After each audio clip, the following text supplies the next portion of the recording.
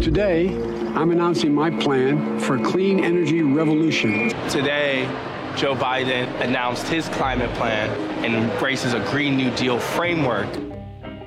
So we've talked on this show about how the climate plan that President Joe Biden ran on was shaped in many ways by the Green New Deal, even if it didn't go quite as far or as fast. We talked about how Green New Deal champions like Alexandria Ocasio-Cortez and Varshini Prakash helped rewrite that plan. We saw, a commitment to move up the timeline around decarbonization of the power sector from 2050 to 2035. We saw them set a goal of achieving net zero new buildings by 2030. And how Biden promised to make actually passing that plan a key priority. Here's Biden aide David Kiev from Season 1, Episode 6. Our jobs and economic recovery plan is our plan to address climate change and vice versa. This is absolute must-pass legislation. In this episode, we want to catch you up on where we are now on seeing that plan actually implemented. And in case you weren't already aware, it's not the best place. If I can't go home and explain it to the people of West Virginia, I can't vote for it. And I cannot vote to continue with this piece of legislation. I just can't. I've tried everything humanly possible. I can't get there. I'm Sam Eilertson, and this is Generation Green New Deal.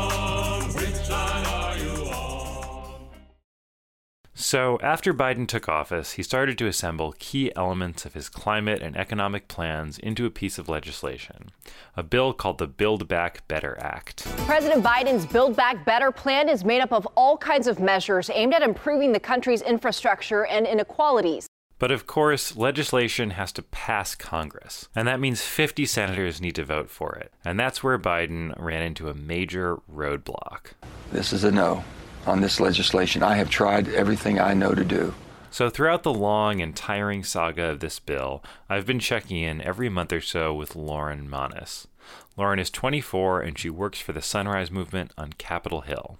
So want to tell me a little bit about what day-to-day being the advocacy director means? I think you're one of a few people I know who's a registered lobbyist. Yeah, great. Tell everyone that. Love the visibility. So my name is Lauren Monis. I use she, her pronouns, and I am Sunrise Movement's advocacy director. I've been holding this role for about 2.5 years. Time all blurs together. And it's changed a lot, being in a moment of a trifecta governance, having the House, Senate, and the White House. And I think the basic premise of how do we translate all the people power we're building and the political power of electing people into office and, continuing to kind of threaten to vote people out if they do not uphold the mandate of fighting for our generation? And how do we translate all of that into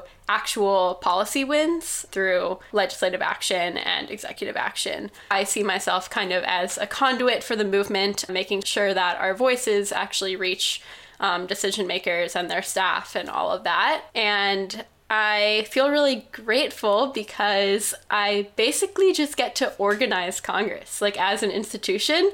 Because at my core, I really believe in organizing. I love organizing. I love building power and bringing people together and kind of shaking shit up and disrupting the status quo. And that's what I kind of get to do, seeing Congress as an institution to be organized. So first of all, here's Lauren's take on where we're at right now.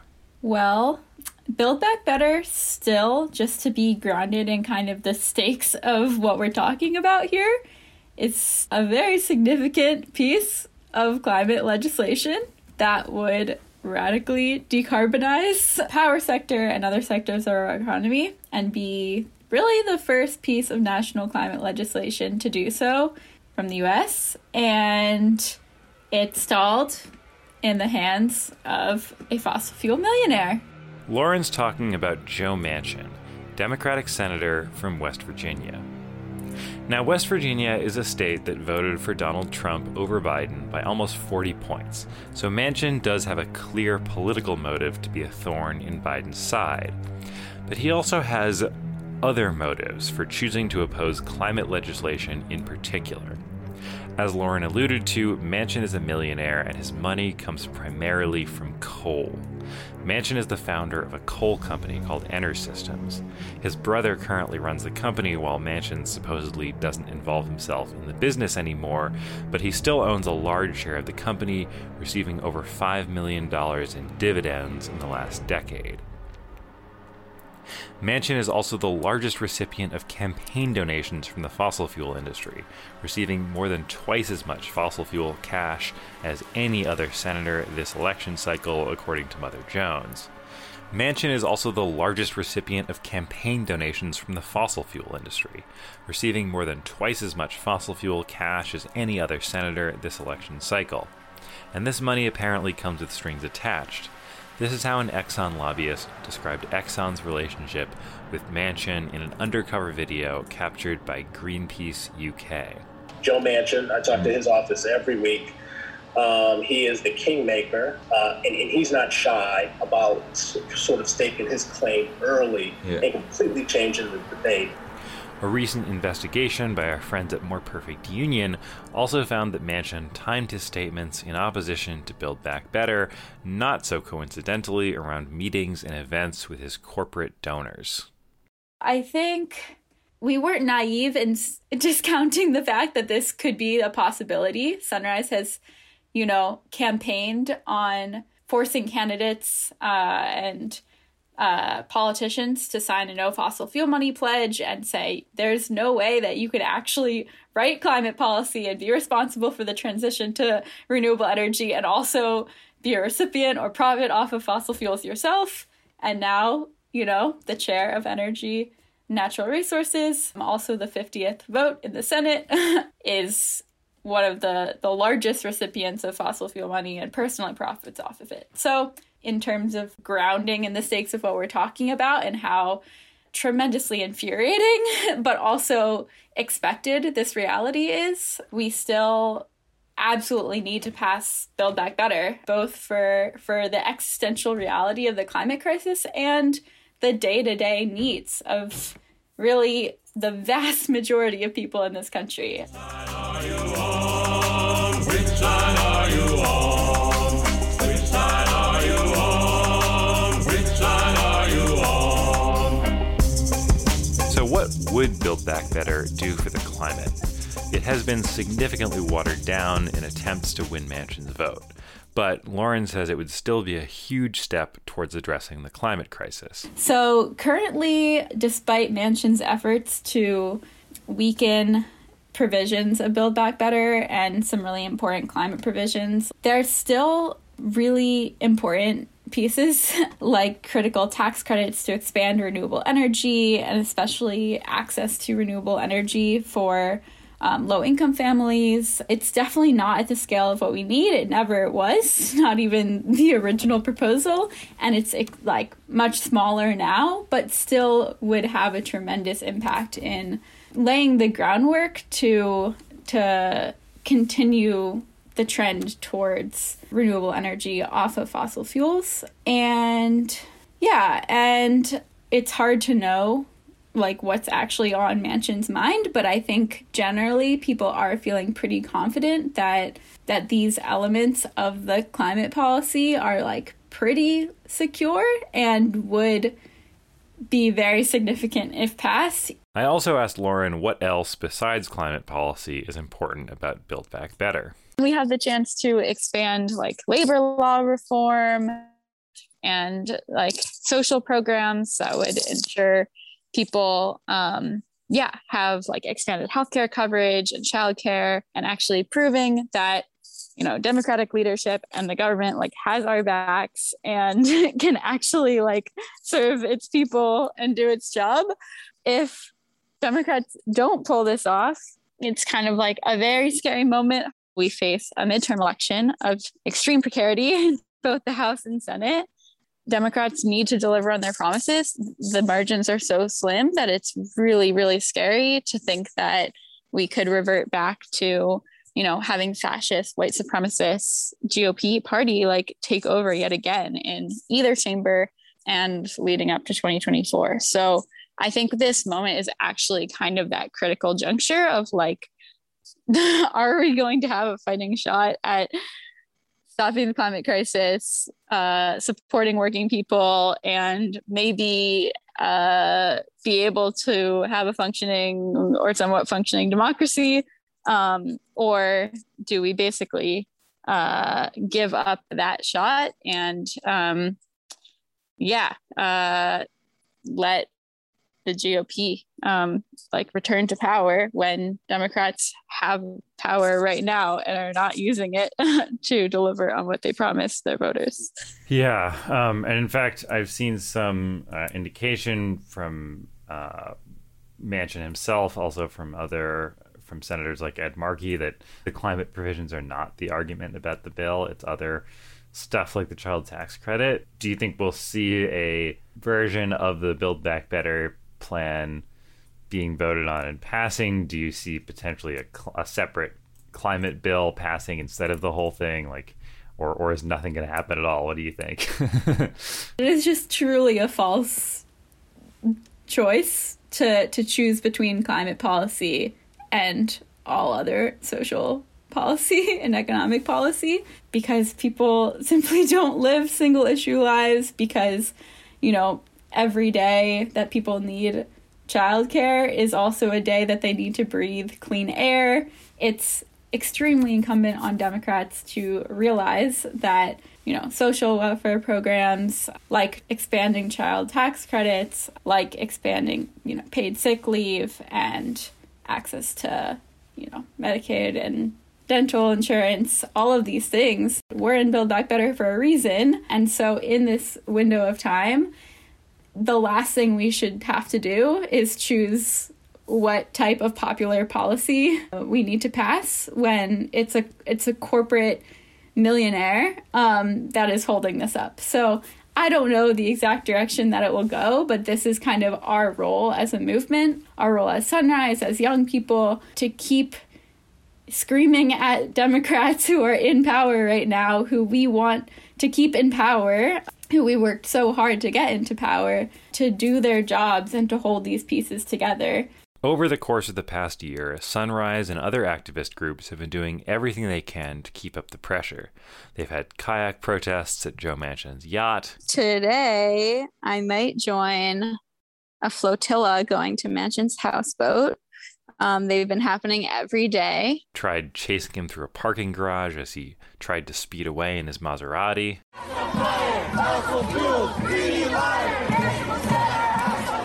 5 Sunrise activists even went on hunger strike for 2 weeks. We are on the strike line outside the White House. It's almost 2 weeks into the hunger strike now, and we're feeling a lot weaker physically. So I asked Lauren, what can any of us actually do about this? Who actually has the ability to push Manchin? Yeah, I think we've influenced Biden and everyone around Joe Manchin to the extent that he's really isolated every other Democrat, including Kyrsten Sinema, which took a lot of work. But we've really moved everyone to a place of recognizing that, Democrats need to pass a bold, comprehensive economic recovery, jobs, climate package. And I think that took a lot of organizing and movement work and political work. I think now it's really Joe Manchin standing alone on an island. Lauren says there's at least one person who could be doing more: Joe Biden. I think Joe Biden has influence over him as president of the United States. Is he using that influence to the extent that he should be? Absolutely not. He could be playing hardball with him. The kind of mind-boggling situation of Manchin representing West Virginia is that the vast majority of West Virginians would just benefit tremendously from Build Back Better, from the economic programs in Build Back Better, from the jobs that would come from, supporting a just transition and having a strong social safety net and actually be protected in a just transition rather than be left behind. Important note on that. The United Mine Workers, the largest union representing coal miners in West Virginia, supports Build Back Better. But as in the days of old, the interests of the workers and those of the coal barons like Manchin do not align. masses don't listen to their lies. 'Cause poor folks haven't got a chance unless we organize. Meanwhile, Lauren says Biden is absolutely not doing all he can to pass Build Back Better or to combat the climate crisis through executive action. Biden, there's so much on the table that he did commit to in the campaign that he has yet to do. It's really infuriating at a time when we need to meet his own climate goals, which are lower than, what we actually need to be contributing to meet our historic contribution globally. In the last year of his presidency, emissions increased 6.2% rather than decreased the 9% that we need to decrease every year in order to even meet his own climate goals. So I think that alone kind of says the direction we're headed and really lights a fire under Sunrise to keep going and really not take a step back. Climate activists have condemned the Biden administration for proceeding with an auction of over 80 million acres in the Gulf of Mexico for oil and gas extraction. It's the largest ever sale of drilling leases in the Gulf and comes just days after the UN Global Climate Summit wrapped in Glasgow. An attorney at the Center for Biological Diversity said, quote, "It's hard to imagine a more hypocritical and dangerous thing for the administration to do. It's incredibly reckless and we think unlawful, too." In fact, David Keefe, that Biden aide we heard from at the beginning of the episode, saying climate action would be must-pass legislation, he resigned last month, as did several other officials who've been working on climate and environmental policy.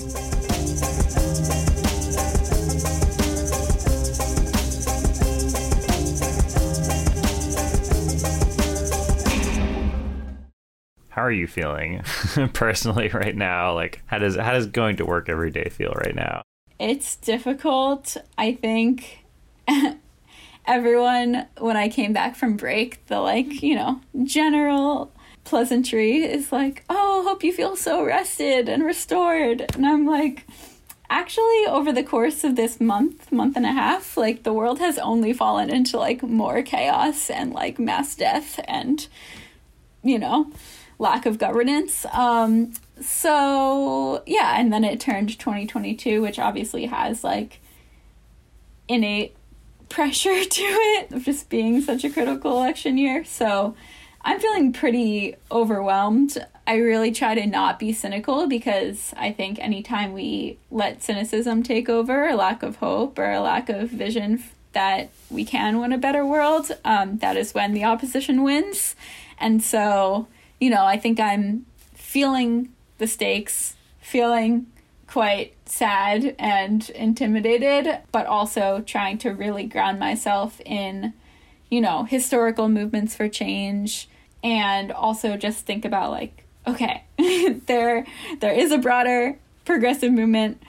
There are local and state organizations doing incredible work everywhere, and all I can do is what my specific role is every day. And so I probably can't personally or as a movement be responsible for preventing, the rise of global fascism, but I can try to do what we talked about today, try to support electing some new Green New Deal champions, try to tell the Democratic establishment that they need to take us seriously, try to continue pushing BBB towards getting over the finish line. I think I just try to take a breath and remember, I'm doing everything I can. But yeah, the stakes of what we're up against definitely affect me on a daily basis. And yeah, I feel really grateful to be in movement community, and that Sunrise has created the space for people to be in community doing this work, because it's really hard and really scary.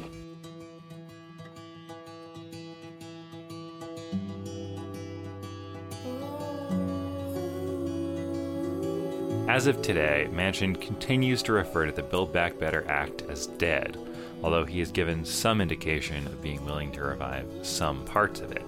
And with a Supreme Court vacancy, a crisis in Ukraine, and looming elections, we've heard precious little from Biden about it lately. But before we say goodbye, I want to say that if you're feeling upset and even a little hopeless about the climate crisis right now, the best way to feel better is to take action. There are so many groups doing important work around this. There's Sunrise, of course. There's also the Build Back Fossil Free Coalition. There's Evergreen Action. There's 350.org, and so many more. We'll put some links for ways to get involved in climate organizing in the show notes. I asked Lauren if there's a specific action folks can take to support the Build Back Better Act, and it turns out our friends at the Green New Deal Network have a great tool to easily call your senators to demand that they get this bill over the finish line. They'll give you your senator's numbers and a call script. It only takes a few minutes of your time. We'll put a direct link to that call tool in the show notes as well. Generation Green New Deal was created by me, Sam Eilertson, and Nate Birnbaum. This episode was produced by Tikkun Olam Films Incorporated and edited and mixed by Noah Foley Beining. Huge thanks to Lauren Manis for chatting with me literally every month for the past 6 months. If you like this show, please support us on Patreon at patreon.com/GenerationGND. Thanks for listening.